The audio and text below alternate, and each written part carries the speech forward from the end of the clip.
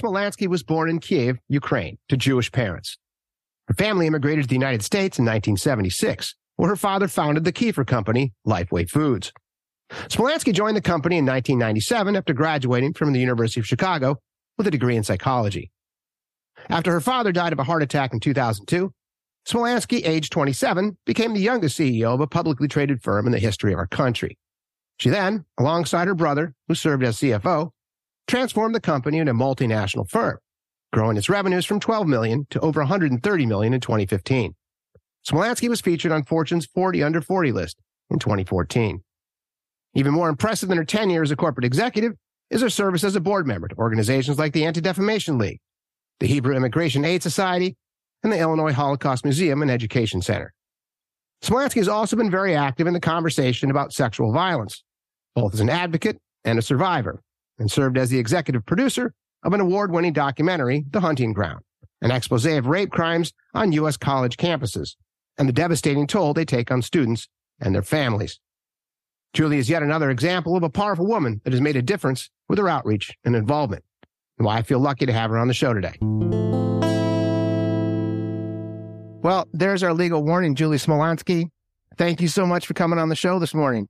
Thanks for having me. I'm really excited for this conversation. So on that point, let me set the table a little bit for our listeners, because I know you know all this, and then we'll get into it. Cool? Sounds great. Okay, so you're best known for being a bit of a badass in the world of business, specifically in your role as president and CEO of Lifeway Foods, which is a publicly traded company based in Chicago, and you guys focus on natural, organic, and GMO foods. But that's not the reason we're here talking today. We're here to talk to you about your dedication to shining some light on a very dark place in our culture. And over the past 30 years, you worked on eliminating the global epidemic of sexual assault, rape, and abuse. You developed the first teen dating violence curriculum in Chicago over 30 years ago, became a certified rape crisis advocate, and supported survivors at hospitals when their rape kits were being collected. You've counseled children who were traumatized in protective services. You staffed a number of crisis hotlines, produced a number of documentary films, one of which we'll get into today, which was The Hunting Ground, which was nominated for an Oscar, won an Emmy, had many human rights awards, and was nominated for Best Documentary of 2015 by too many organizations to chronicle here. You helped lead the effort for rape kit reform laws across the country. You've traveled around the world to advocate and give voice to survivors. As someone who has previously experienced significant trauma yourself through sexual assault, which, again, I'm so sorry to hear about, and I was fortunate enough to watch you speak on this at the summit in the desert a few weeks ago. It was heartfelt and wonderful. And again, sorry you had to go through this. But to quote you specifically from an interview in 2021 by RAINN, which is the nation's largest anti-sexual violence organization, you said this: "I know something about trauma and living with it, healing from it. And now more than ever, I feel the urgency to share that message with others. The pandemic and lockdown impacted everyone. No matter who you are, where you live, the pandemic touched every single person on earth. But for survivors, it was especially challenging." And so I think it may be a good place to start, just because I did as much homework as I could on you and your advocacy. But the piece of content that rings loudest to me was this wonderful documentary that you championed in 2015 called The Hunting Ground. I want to talk a little bit about what spurred you to do this and some of the fine folks you got to help you do this. Want to start there?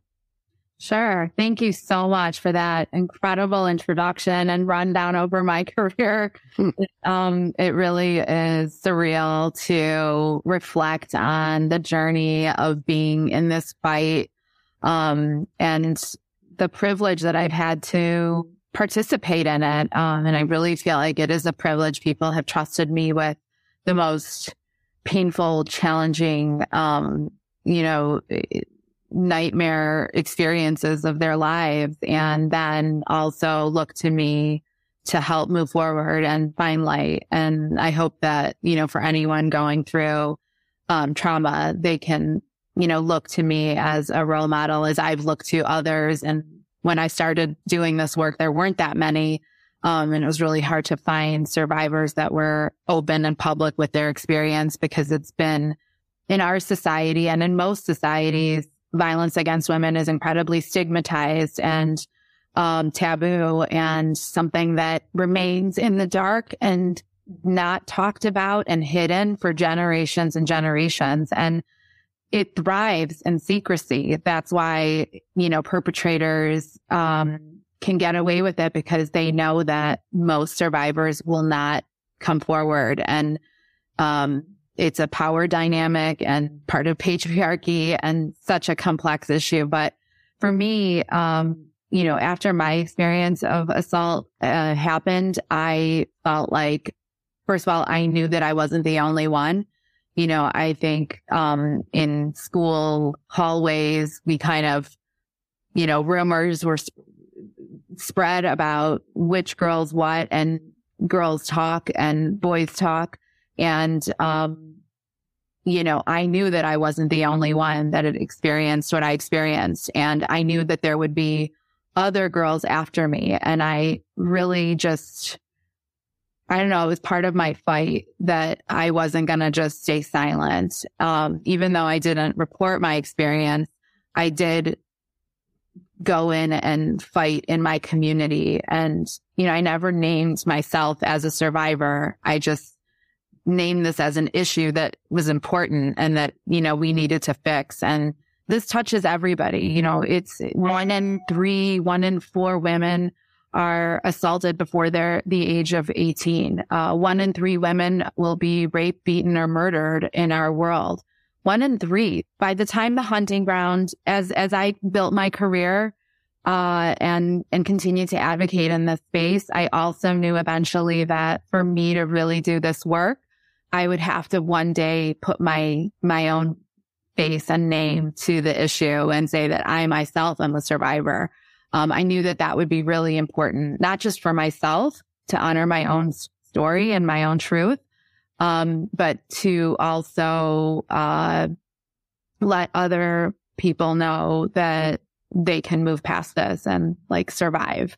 Anyways, this film came along. I was offered a producer role in it, and I jumped at it. I said, I want my name on this. I want to see my name on this, because I did not report my assault, but I did want to put my name on this. And it was a subtle way to kind of take back some of that power and control I had, and really be a part of changing our culture. And I think that now when I look back on this 30 plus year of fight in this movement, that I can definitely say I put a few tiles down on this great mosaic that we have. And the fight is far from over, but I definitely with certainty can tell you that after the hunting ground and after the Oscar performance with Lady Gaga and the 50 survivors, and then shortly thereafter, about 10 months later, Me Too broke, I knew that film was a big reason why Me Too movement happened.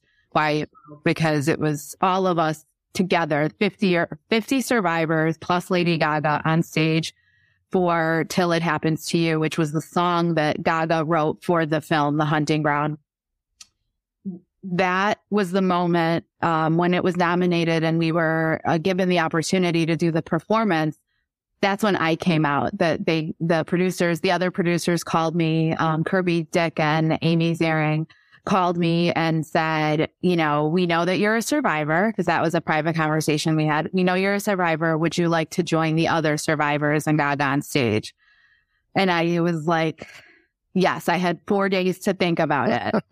4 days. I was like, if you're going to come out as a survivor and to the world, this would be the way. This would be, and I had for a long time looked at how would I do that? How would I come out? And this was the moment. And, my life has never been the same, really. It really has been a change. And I'm proud of it. And it was long overdue, and it feels like a weight has been lifted off of my shoulders, and it's really nice. Well, that's great. So that was the piece of the story that really jumped out to me when we met, Julie, was that not only had you not come out, you kept this hidden for a very long period, is that you actually came out on national television with Lady Gaga at the Oscars. Couldn't agree more. And I think that part of your Another person that stood out immediately was you featured a clinical psychologist named David Lissick, who himself was a survivor of abuse. And he launched something called the Bristlecone Project in 2012, which aims to introduce men who've been sexually abused to each other to make them feel less alone, which I thought was fantastic. He was also a central thread to much of the movie. And I think he was I did some homework on him myself. And so I think his advocacy and everything he's doing is also amazing. And let me share a few stats that hit me pretty hard with your movie, just so the listeners kind of understand a small capture. 16% of college women are sexually assaulted. You mentioned 30% because that's a stat worldwide, but 16% of college women are sexually assaulted while in college. In 2012, 45% of colleges reported 0 college assaults. And this is from Washington Post in 2014. Berkeley from 2008 to 2013 reported 78 sexual assaults, had 3 expulsions. Dartmouth from 2002 to 2013 had 155 reports, 3 expulsions. Stanford had 259 reports of sexual assault with 1 expulsion. UNC, 136 sexual assaults with 0 expulsions. University of Virginia, 205 with 0 expulsions. Sadly, I could go on for quite some time here. So there's also been numerous studies specific to chronicled rape allegations, and the false reports, depending on the data, are anywhere from 2 to 8%. But the aggregate itself was pretty much gelled on 5% of false claims. So 95% of assault claims on college campuses are, in fact, legit. They are true. So if that's the case, then something's amiss based on those statistics. Less than 8% of men in college commit more than 90% of sexual assault. Repeat offenders come in an average of 6 or more active sexual assaults. Percentages of rapes reported to the police in the U.S. that lead to an arrest is 26%, based on FBI data. And percentage of rape support of the police in the U.S. that are prosecuted is 20%. That's an FBI stat from 2010 as well. And so those were the kind of things that were shocking and maddening to listen to and to watch. And then during my homework before this chat, I read some books that talk specifically to this. I think I mentioned to you off camera, one of the women that I have become friends with over the years, or over the last year, based on my homework on feminism, is a woman named Julie Bindel. And she wrote a book called Feminism and Women. And she has been a chronicled advocate on the violence against women and girls for 4 decades now. And she travels the globe doing everything she can to stop prostitution, to help crush the patriarchy in this sense. And full disclosure, she's actually an editorial board member of True 30 and a journalist here now, part-time with me. But she has taught me a lot about this. And as I mentioned to you off camera as well, David Lissick actually brought this to me. Even the homework I've done over the last year, I did not even realize that men were also raped on college campuses. And the same thing stands true specific to reports. So one of the things that was really frustrating for me to read and to listen to and to watch in your documentary was that these are, shouldn't laugh, real questions offered up by administrators to survivors, to young women that were unbelievably traumatized when they went there to talk to them. What were you wearing? Why didn't you fight him? How much did you have to drink? Did you say no? This might have a negative impact on his athletic career. And I think my I don't want to say favorite because that puts it in the wrong category. And I don't have her name because maybe it was hidden from this. But, well, there was a woman named Annie Clark who we have to talk about at length, who was featured in the documentary at UNC, who was raped. And she went to talk to the administrator at USC. And the administrator's response was this, and I quote, "Well, rape is like football, Annie. If you look back on the game and you're the quarterback, is there anything you would have done differently?" And Annie's response was, I thought, polite, but she said, "No, rape is not like football. It's nothing like football." And I won't go further into that story, but it really surprised me. And as someone who's reported on a lot of shocking things over the last year, this was gobsmacking for me. I just couldn't believe that, and I don't know if I tried to find out if the administrator was fired, but I couldn't find. I don't know if you know if that person was let go, because he or she should not be in that position at any university ever. I just don't know exactly what happened to that person. So why don't you tell me a little bit about your homework on this? Is this typical of universities when young men, mostly young women, come forward? Obviously young men too, but when young women come forward with this tragedy and they have the power to actually share this response can't be anything but a punch in the face. Completely. It is exactly just like that, a punch in the face after, going through something like this, then to not have, being met with compassion, empathy, just basic humanity, but also a policy after so many years, just to continuously sweep it under the rug, pretend like it didn't happen, not ruin the university stats on crime because God forbid parents won't send their kids to the school. They'll think it's dangerous. That's the problem. And it goes so much deeper. Hopefully things are changing. After the hunting ground, over 300 universities did a policy change and reevaluated how they would handle claims of assault. And it is the most underreported crime. Sexual assault, rape is by far the most underreported crime. It is incredibly embarrassing, traumatizing to have to talk about it, have to deal with it, and everyone responds in a different way. There is no right way to respond. Some people just don't want to ever talk about it, think about it. If it was only so easy to make such, to be like, I don't want to talk about it and move on, but that's not really the case. It is something that takes time to work through and to heal. So it's important that survivors have, therapists, counselors to help them work through their trauma. And it's important to be validated. I think the most important thing to tell a survivor is, I believe you. Mm-hmm. That's, it's not your fault. I believe you. Those are probably the two most important things to say. And, I think, I really applaud Annie for fighting for herself and advocating for herself to see justice at her school and every other school in the country.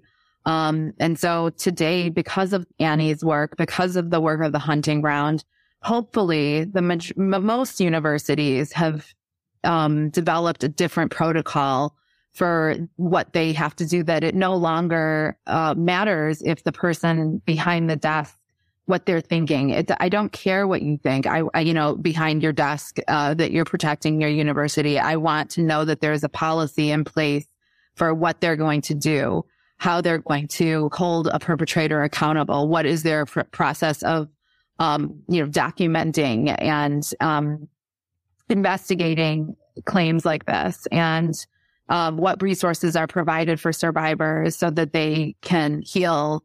Because we've heard so many, horrific stories of survivors, taking their own lives after assault. That statistic is incredibly high, and that's the biggest tragedy of all of this, that these survivors needlessly took their own lives because they were not given tools to move forward and heal. And that their perpetrators were, enabled to continue their schooling, their sports, athletics. For these universities, their athletic department, their football, their baseball, their basketball, these are the biggest revenue streams for them. And if they have a player who has gotten away and has, a serial perpetrator, many of these are serial perpetrators, repeat abusers, because they keep getting away from it. They know they can take whatever they want and no one's going to hold them accountable, and they will just keep going and keep going. And we see it over and over again. It is really shocking. It's just absolutely shocking. And then they go on to pro, and then they do it again and again, and we see it over and over again. And, I think we all feel like it's time to stop. Same thing with the Greek system. You know, we see higher numbers of assault within the fraternities and the parties, and you know, these horrible situations where they're encouraged to go and rape their classmates, and without any sort of accountability. That's the culture of abuse that exists on campus. And the most dangerous time for a woman on campus is the first 6 weeks of school. That is the most kind of called the red zone in our world. And it is a time when, you know, we really do need to offer students the most support and guidance and have these conversations around what is consent. You know, what is undeniable consent? You know, what is explicit consent? What does that look like? I mean, we throw these kids in together at, you know, young ages, and we give them no tools around the rules of engagement, around what real intimacy looks like. And I think that, you know, toxic masculinity and its role in our culture also has a huge place in this conversation. And I think we need role models, male role models, to step up and show us what real, what it looks like to be intimate, what it looks like to have conversations around consent, and to be an upstander, not a bystander, if they see their classmates being abused or they see classmates being the perpetrators, that they intervene. We really rely on our males to be allies with us in this conversation, because I don't think anybody wants to see this happen. They don't want to see their friends hurt like this. At least, you know, the men that I know don't want to see this happen. And, yeah, I mean, yeah, no, that's all. Thank you for sharing all that, because that, I think for our purposes, because I wish I had you for 3 hours to talk about this, but we want to, for somewhat of a brevity's purpose, let's focus on UNC, because I think that was where a lot of the story focused, specifically Annie Clark and Andrea Pino. And these were two young ladies that were raped, violated, and same thing. They went to the administration, and the administration basically said, hey, they asked them all the aforementioned questions, didn't really make them feel any better about themselves. And this was one of the big light moments in the book, or in the actual documentary, was the power of these young women collectively. They went ballistic, and they got together as a group, and they fought Title IX, and they went after the university. A 200-year-old university was, I think, wonderfully challenged by these young ladies. And the neat thing about both of them is that they went through the same thing you did. They stood up to their violent offender. They went after the university. And not only that, they did exactly what you said you needed when you were a young lady, was that they made other women feel less alone. And one of the neatest things about this documentary was how the technologies that you didn't have available to you were available to these young women to be together. They were on Zoom. They were crying together. They were laughing together. They were making each other feel part of a sad group. You know, you don't want to be part of this group, but if you are part of this group, you know, everyone there understands, and there's no judgment. And that way they can actually be there for one another, not just in the moment, but they know that they can go back to these young ladies as support group, and as someone who understands, sadly, the level of violence and betrayal that takes place in one of these circumstances. So do you want to talk a little bit about the UNC Title IX violation, what they did, why they did it, and how powerful that is across the board, specific to universities? Yeah, I mean, the work that Annie and Andrea did really laid the foundation, the work for the White House to help come in and investigate the Title IX issues that, you know, we are all entitled to an education. That's just part of, that is what Title IX says, that we are entitled to an education, and it should be safe. You know, our environment should be a safe place. And, you know, because the universities were not providing a safe place for an education, that's where their Title IX funding was pulled or threatened to be pulled. And so, yeah, I mean, I think every university looked at these cases and said, oh, we have some work to do. So, you don't know what you don't know. And I think, taking a temperature, a culture, a survey of where we are at, what level of abuse is happening, what experiences other students have had was a good start. And then, going from there.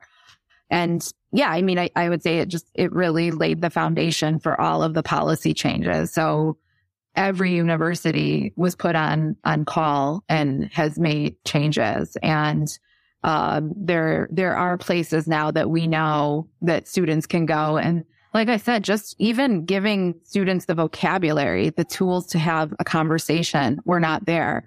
And I think, it is the work of decades of feminists speaking up about the abuse that women face. And we know that abuse is similar numbers in the military. It's the same or similar in workplace. So we have these institutions, cultural institutions, systemic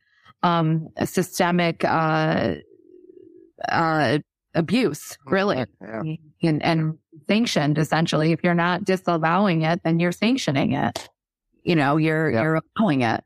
And I mean, I can't tell you how many young women have left their schooling, their education, their university that they spent their lives trying to get to, because of abuse and assault. Meanwhile, the perpetrator, continues on. We protect the perpetrators. And their money. To your point, it's all about protecting the money and the endowments and the reputation of the school. And I think that's also where another hero kind of rises through here is Melinda Manning, who was the Associate Dean of Students since 2011. She simply admitted on your documentary that the UNC just didn't do enough, if anything, to protect these women. And then the University of North Carolina pressured former, this is per her lawsuit, Dean of Students Melinda Manning to underreport sexual assault cases, according to a complaint filed to the U.S. Department of Education. 3 students and 1 former student, which is the aforementioned. It is Annie Clark and Andrea Pino. And this says that UNC has violated the Clery Act, Title IX of the Education Amendments of 1972, and Title 10 and Title 7 of the Civil Rights Act of 1964, among other federal laws. And so it says here, we spoke with junior Andrea Pino, one of the students who submitted the complaint last month. A rape survivor couldn't say much at the time, but she told us that Manning was the reason she didn't drop out of school after her sexual assault. And Melinda is the reason I'm still here on campus, she said. She's the one that helped me withdraw from the class that was triggering me. She's the only person who listened to us. And Melinda's still there at UNC. And that I was also surprised about because you featured other brave women who came forward and were removed from their duty based on the fact that they actually rose up and said something. So I think this is the neat thing about this documentary for me was that videos in general, that's just coming from my past in the media, video is a great way to tell stories. And the stories that were encapsulated within the documentary, I thought were very well researched. The citations were obvious and welcomed and chronicled. And then I had to go look. What are people saying about the movie? UNC pushed back, Harvard pushed back, a whole bunch of different universities pushed back. Institutions themselves pushed back pretty hard on this narrative, but they didn't have any specifics to offer up. They would say things like, well, they ran too far with the narrative, or they supported narratives that weren't true, or these are just anecdotal. And it's just not the case because the data is everywhere. And that was another thing for me that I thought was so powerful.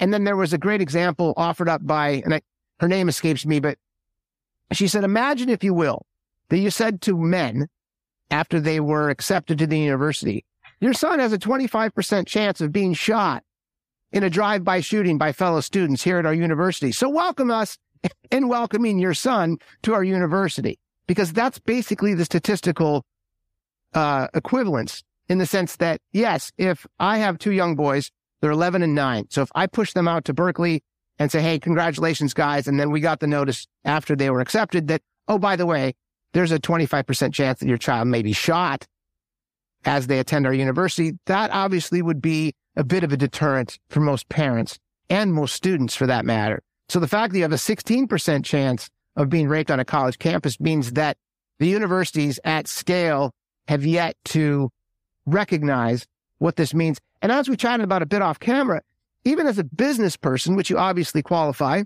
and so do I, it seems misplaced in the sense that if you could be the beacon as a university specific to safety of the students, and just specifically on this case, obviously safety exists in myriad other areas, but as it relates to sexual assault, I would think that the university endowment programs would grow. I would think that the actual wanting of young men and women to enter the university would grow. And I think the reputation of the college would grow.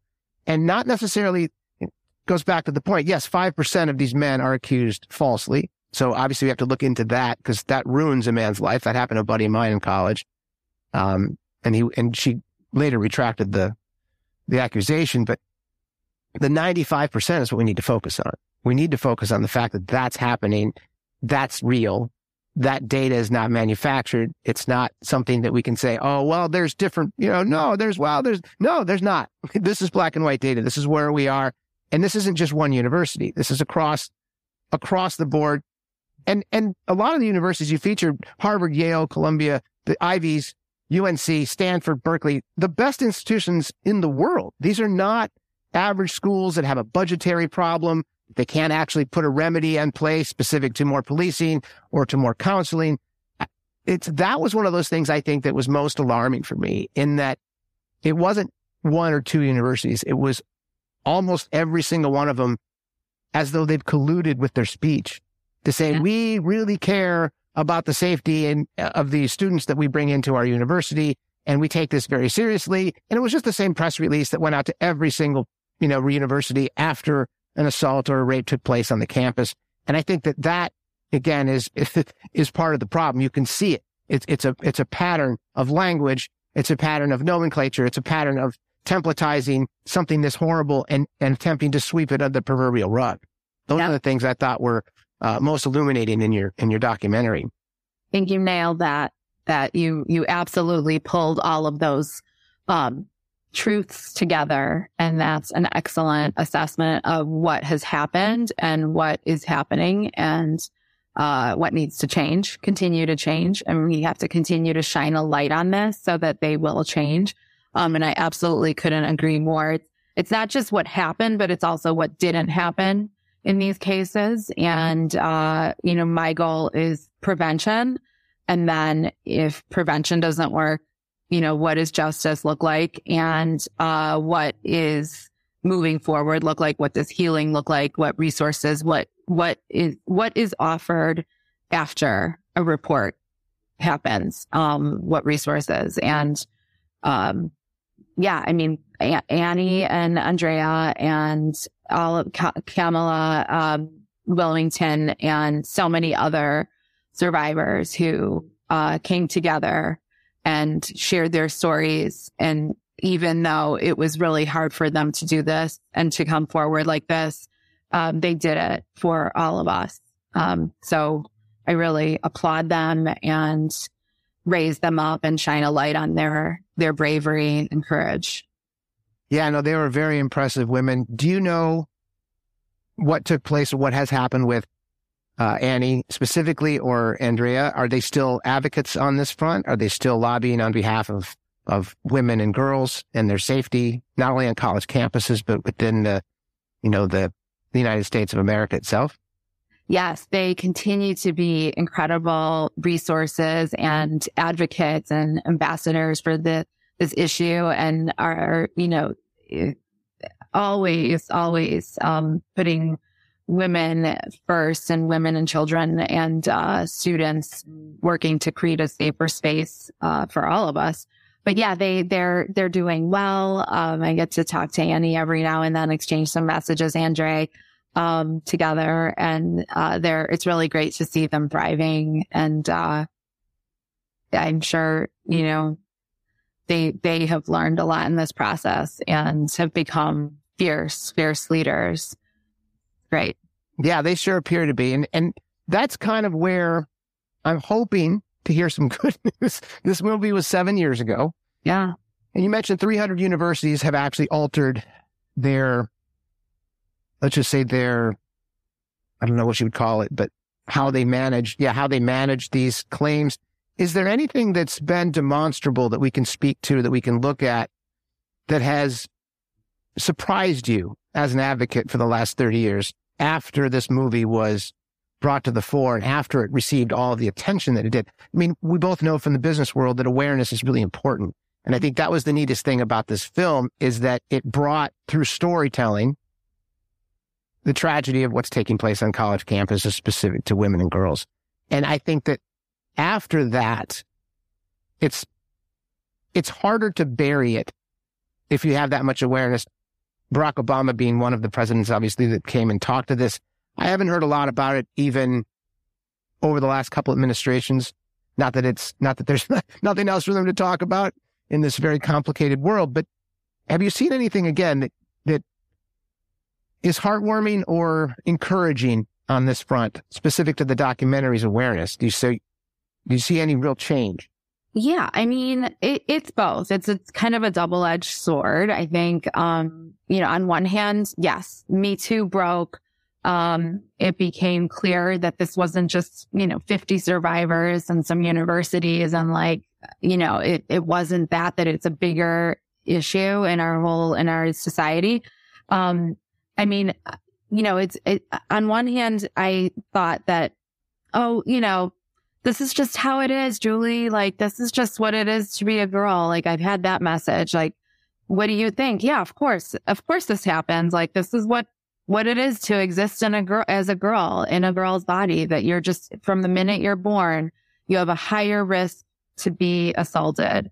And, I didn't want to accept that, but that, that's a story that I was told, and sometimes even rationalized and told myself too, despite all the work that I've done in the space, because of course it's really frustrating to get in and do it day in and day out and speak, scream from the top of my lungs, what is happening, and not see any changes, or just seeing, I thought also, you mentioned the work I've done in rape kits, around rape kits. After an assault is reported, we know we have over 400,000 untested rape kits in our country. This is after an assault is reported. A woman is so brave that or man is so brave and, goes through this process of getting a rape kit taken because they believe they're going to see justice. They're going to see an investigation. And yet less than 20% of evidence has ever been analyzed. And that's step one. That's step one in this process. At least analyze your evidence. And why is that, Julie? Is that budget? It goes back to they say it's budget, but it goes back to the cultural, institutionalized, systemic abuse that we face, that it is part of our culture, that is not something that we investigate. You give resources to what you value. And if you don't value women, if you don't value the lives of girls, if you don't value women's bodies, women's souls, then you don't investigate it. You get the kit, it gets taken, and then it gets, wrapped up and put into a warehouse unit. And that we've seen happen all across, evidence lockers all across the country and the world. This is everywhere. I mean, we found rape kits going back to 1978. Back to 1978 that just sat there with DNA that never dies, that DNA is forever. And we found names of perpetrators. And then we found the same DNA on 10 kits, 20 kits, 30 kits. And these people walk around, repeat offenders all over our country. And it's so frustrating. I mean, so anyways, we've done a lot of work around that. We've seen national rape kit reform, thanks to some of the work and awareness that we've created nationally. We sent sorry to interrupt. What does that look like specifically? Rape kit reform. What is taking place there? Is it more dollars for the analysis?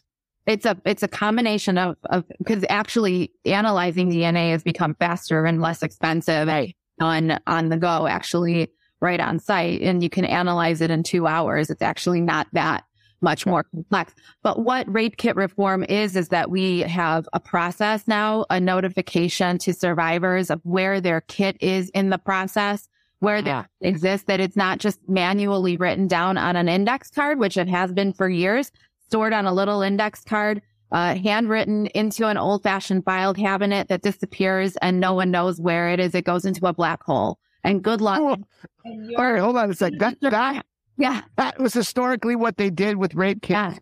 They took a 5x8 cube card, they put it into an actual Rolodex file format, left it there, and put the evidence in a box in a warehouse. In case, on the off chance that an investigator or detective would actually want that, the evidence itself is stored by a handwritten note on a 5x8 card. Like that, and then socked away in an actual physical file folder cabinet like you see on Hawaii Five-0. Yes. So yes, it is marked down, chain of custody. It gets filed and stored into a cabinet or into file, and the actual evidence goes into a box or into a manila folder or something, and then they put it into warehouse. And then usually taxpayers are paying for evidence warehousing too for decades that they've never done anything with. So we saw that in the case in Detroit. We saw that everywhere, but Detroit was so egregious. Detroit, when they were going through their bankruptcy, had an incredible prosecutor, Kim Worthy, and she was a new prosecutor, and she happened to be walking through all of the facilities of the police department and happened to walk into this warehouse downtown Detroit. And she said, "What is all this? What is this?" And they said, "Oh, this is all of our rape kit." And she goes, "What?" "These are all of our rape kits that we've been storing." And it went back, 30, 40 decades, 40 years, 3 decades. And she was horrified. And so they went through a process of analyzing all of their tests, and they found, 2,700 of those kits had DNA that they could analyze, like that they could connect to a person. And 700 of those were repeat perpetrators that hit in every state in our country. So it's not a Detroit problem or a Chicago problem or a Los Angeles problem. It's a national problem. So we have rape kits sitting in Detroit with perpetrators that live in every state in the country, and they're multiple times on evidence over and over again. So now there's a process. There's a notification. We showed that you can track, you could, with an RFID code, you can track and know at any given time where that evidence is. Has it been tested? Is it ready to be tested? What's on the evidence? And a process for survivors to be able to go and find that. Right now, a survivor would call the police department like a couple of hours after their evidence is taken, usually, thinking, "Hey, what's the status of my kit? What's the status of..." And then as days go by, weeks go by, months go by, your investigation is pending, analyzation of the kit. And then years go by and the survivor moves on with their lives, and most, and the kids never get tested. And so this happened also in Robbins, Illinois. Sheriff Dart, who's my sheriff in Chicago, Sheriff Dart, there was a police chief in undocumented in Robbins, Illinois, and the department was under investigation for other matters, but Sheriff Dart had to take over the department, and he discovered these kits. Also, he discovered hundreds of kits sitting in this locker of a detective for 4 decades.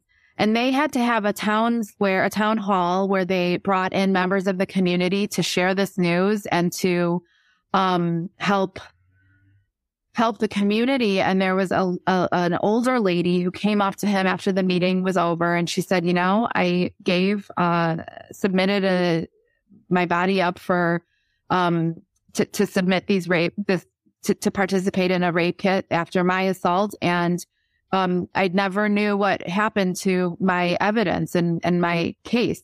And Sheriff Dart found her rape kit, her original rape kit. She was an older lady at this point, and how hard that must have been for her. The complete devastation that she must have felt. And they knew who the perpetrator was, but the statute of limitations had run out by that time.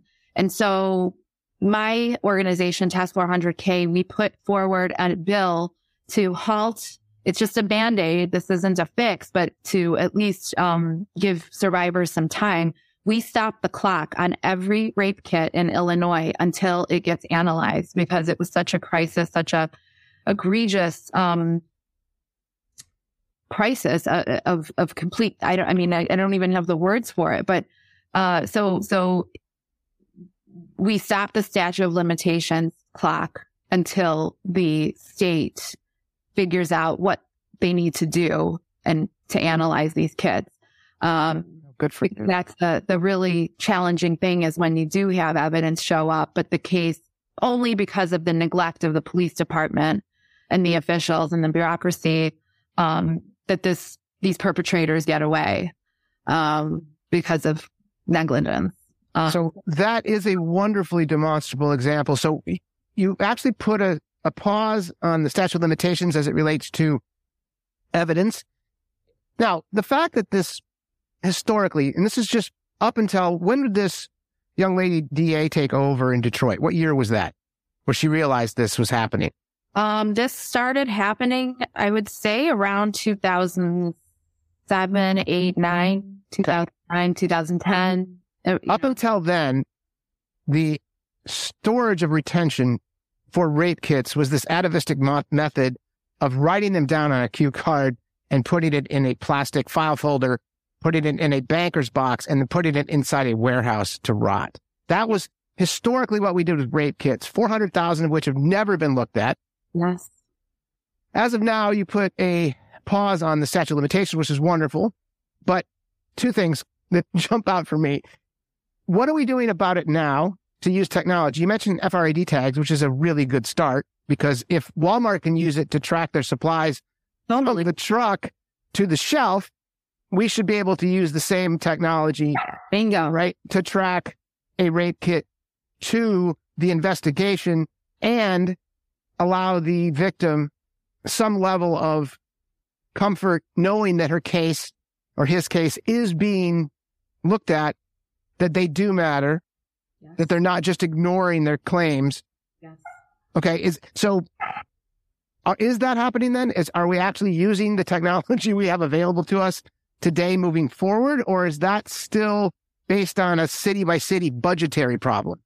It is now happening. More and more states are enacting rape kit reform using what we've done in Illinois and in Chicago, and what Miss Worthy has done in Detroit and other places that have been progressively ahead of the curve.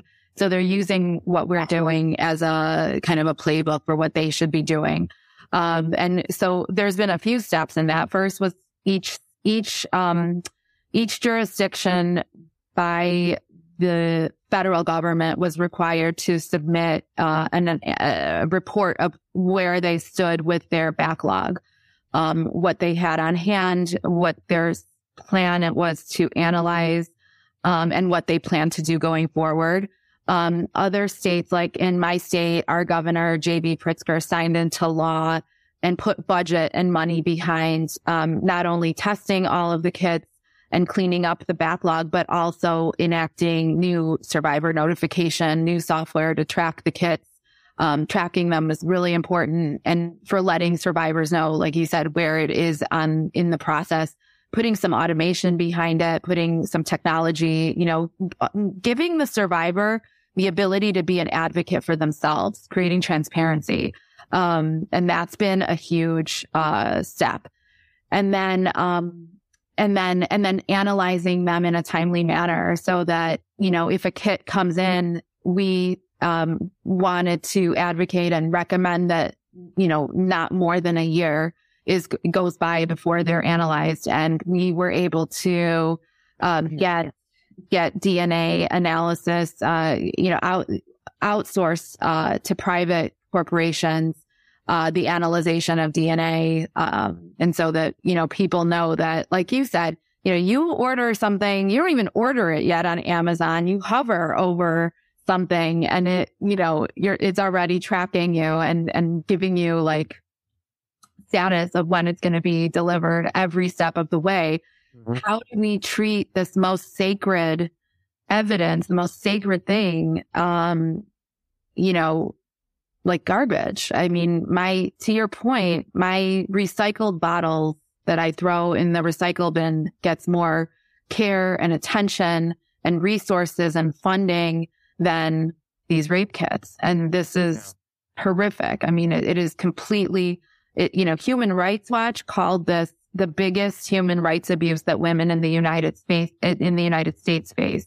I was shocked when I heard that because I thought it was going to be something else. I thought it was going to be like research dollars to breast cancer or, something else. I could not believe that, in the chapter about female genital mutilation in Egypt and, human trafficking in Bangladesh, the chapter on the United States was 400,000 untested rape kits. It is shocking. It's a scandal. The fact that we're not all marching in the streets over this is, it blows me away. But I will say, like I said, I'm so proud of the work. And by raising awareness, Federal Express every governor in our state an untested rape kit. And we put a tracking number on it and we published their tracking number so that we could show how easy it was to do it in a timely manner, to track it, to follow it, to know, to have transparency. And we had several governors sign a call to action. And we're really, really proud of that work that we had done to offer other advocates and people in this fight, some of this information and resources and tools to go and fight in their communities.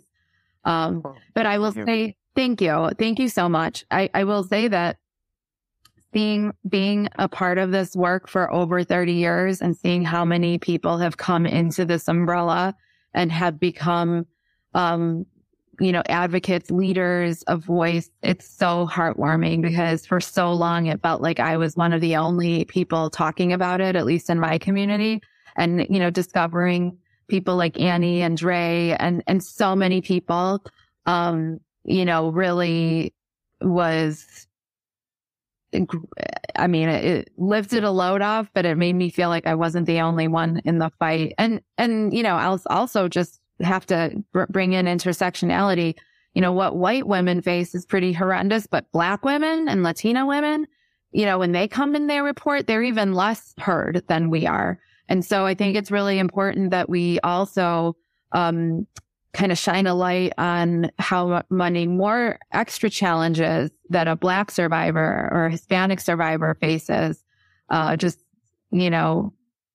beyond. And we tried to shine a light on that through On the Record, which highlighted Russell Simmons and his assault on and his coworkers and team members and whatnot. And it really tried to we gave voice to Black women who already have a voice. We just have to listen to them.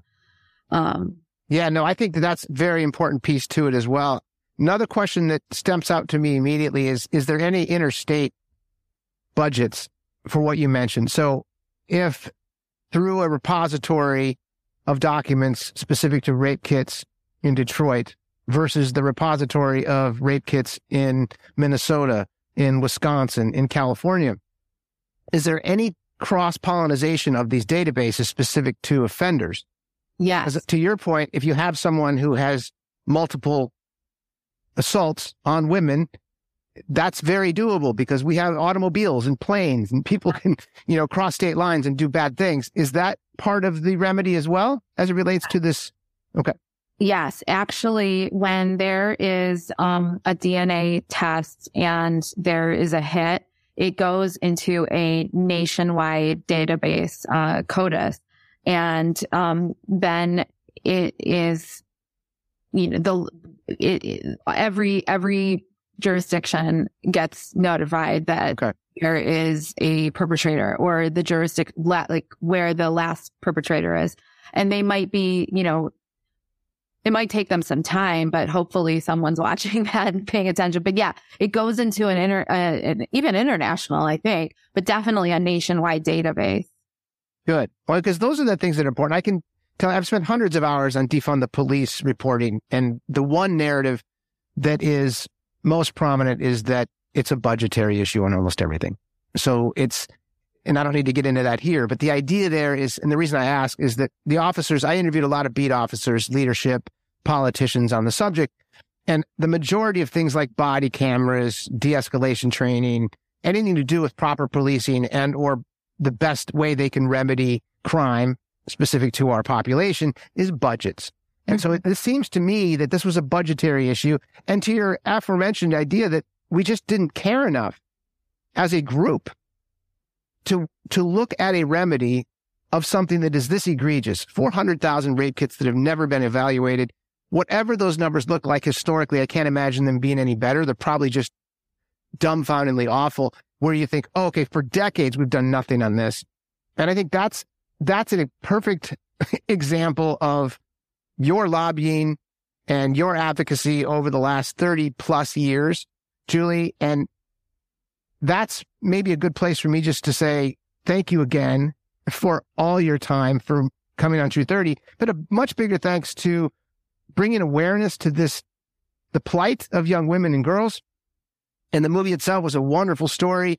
I think you highlighted some very powerful, amazing young women that I think are going to do great things. And that is one of those stories where tragedy does have benefits. In this case, it's these young women helping other women know they're not alone. They're still working on their behalf. You're still working on the behalf of people you don't know, the nameless, faceless women that are abused and tormented and ignored over this. So thank you again for everything you're doing on this front, because we need it. And, you know, as I shared with you off camera, part of my duty at True 30 is reporting on feminism, reporting on feminists like yourself, reporting on things that need to be brought to the fore.